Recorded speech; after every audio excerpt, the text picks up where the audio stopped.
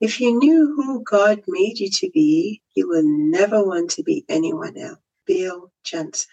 Welcome to Living at Your Finest podcast. I'm your host, Dr. Babs. I'm a triple board certified family, obesity, and lifestyle medicine physician, and I am the founder of Living at Your Finest Wellness, a holistic direct primary care practice. Did you know that 80% of lifestyle-related chronic diseases within our communities are preventable, with poor diet being the primary culprit? Now, contrary to what we thought, that it was our unfortunate genes, the good news is that we can make changes together to improve our health and quality of life. So that's what this podcast is all about. The Living at Your Finest podcast is devoted to helping families to live at their finest well-being using a holistic approach with a healthy lifestyle to nourish and flourish as a whole, vibrant, and healthy champion.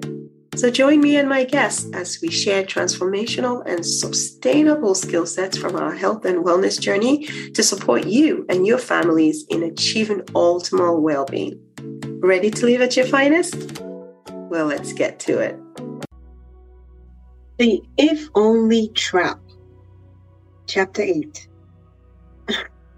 That is a very interesting title.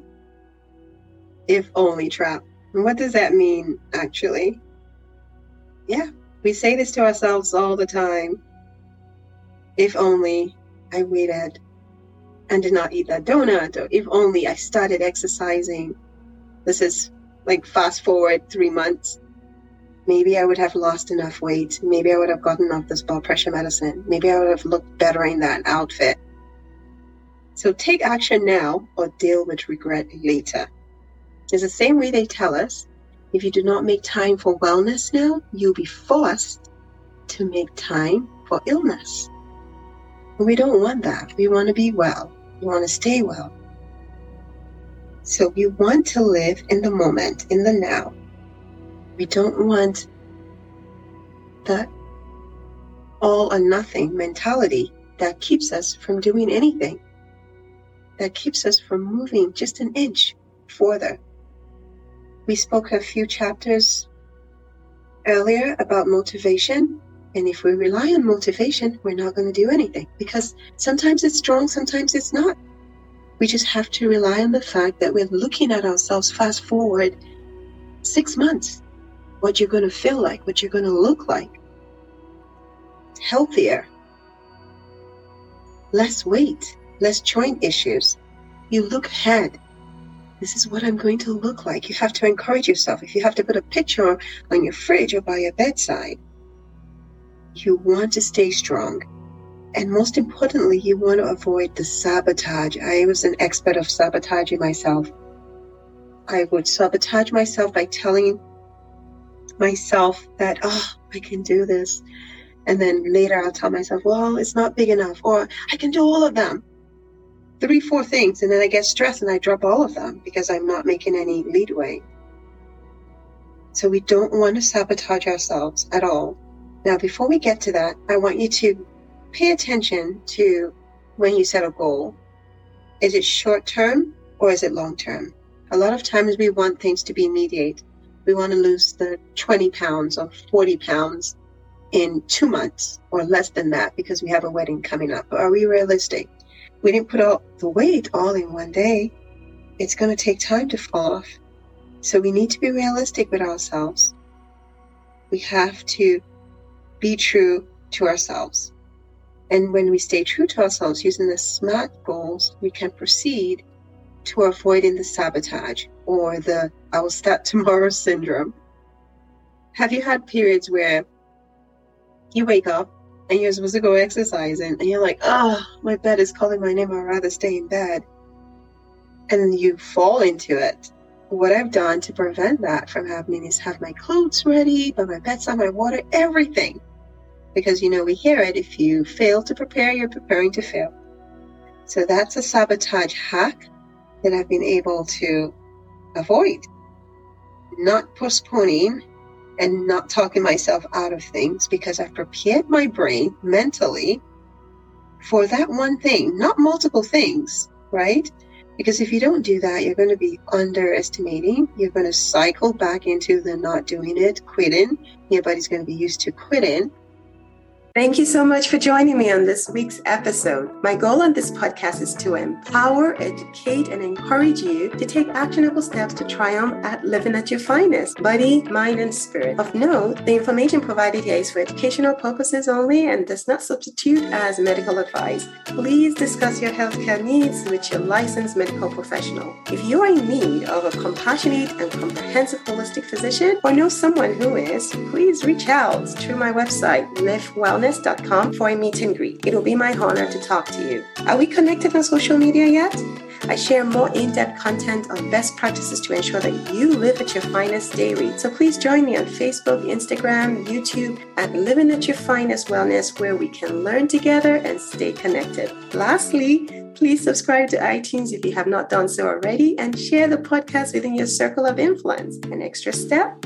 Leave a review and let me know what topics or discussions you would like to hear more of. Thanks in advance. It is always a thing of joy to hear from you. Now, let's get back to today's episode. And fast forward later, you're going to wish you had even started or done something. Because again, consistency is what matters, not perfection.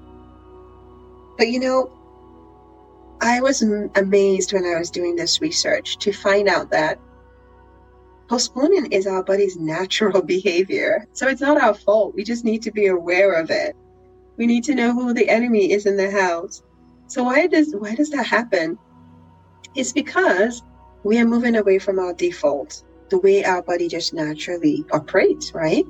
Maybe just stay in bed or not exercise or not sleep adequately or not eat properly. And then you are now deciding you want to do something different. Your body's like, well, hey, hold up. What's going on? What are we up to? Why do we need to do this? And the moment you begin to rationalize the thought and anticipate how difficult it's going to be, then your brain is going to talk you out of it because it doesn't want you to be stressed. It doesn't want to be stressed. It's like you stressing your brain is stressing the brain. So you definitely want to be aware of all these things. I used to think it was just not me not having willpower, but it was really about minimizing my stress level and understanding that my body will naturally want to go to default. So I have to be very strategic and intentional about how I keep myself on goal and on task. First, we have to divide and conquer, right? So let me tell you a story. So I usually drink water. I've gotten the habit of drinking water first thing in the morning. I have it by my bedside, 4 cups rather. So about, that's times 8, 32 ounces. And I will drink that. And then maybe the second half, I'm automatic with the first one. The second one, I always have to remind myself. But then I now fell in love with this bottle that was so big, like the full gallon, because I was trying to drink a whole gallon. And I bought the thing, and you won't believe I could not drink it for the life of me. Even the one that I would drink in the morning, I couldn't. And that was because in my mind, it was too big. So I needed to break it down into smaller containers, back to what I used to do. So be aware of what your challenges are. Be aware of what the setbacks are. The goal could be the same, but the way you get to it could be different. So that was one thing that I was doing. I needed to divide and conquer and make things smaller. Don't do too many things all at the same time. Take breaks. Reflect on what you're doing, right? Again, remember, lifestyle medicine is it's lifelong. It's not like you arrive. As long as we live on this earth, we are going to constantly do our best to be healthy, right? Because we have a lot of variables, a lot of forces.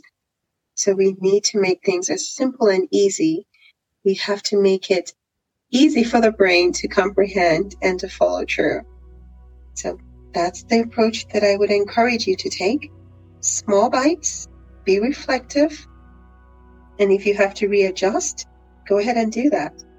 Don't have inaction, because inaction creates a habit and you will not even start, and you would feel like the wagon, you're struggling to get back on the wagon. You have to keep doing it, even if it is 2 minutes instead of 5, even if it's 30 minutes instead of an hour. Don't get into inaction. Do something. Because that's what's going to trigger you. It's going to make you feel accomplished. Just like I heard a long time ago, that when you wake up in the morning, the best thing you can do for yourself is lay your bed, because it gives you a sense of accomplishment. So that's what I would like for you to do today. I want you to pay attention to those things that have slowed you down, those things that have kept you from doing what you need to do, and has kept you saying the if only trap, if only I'm more strong-willed, if only I could stick to this.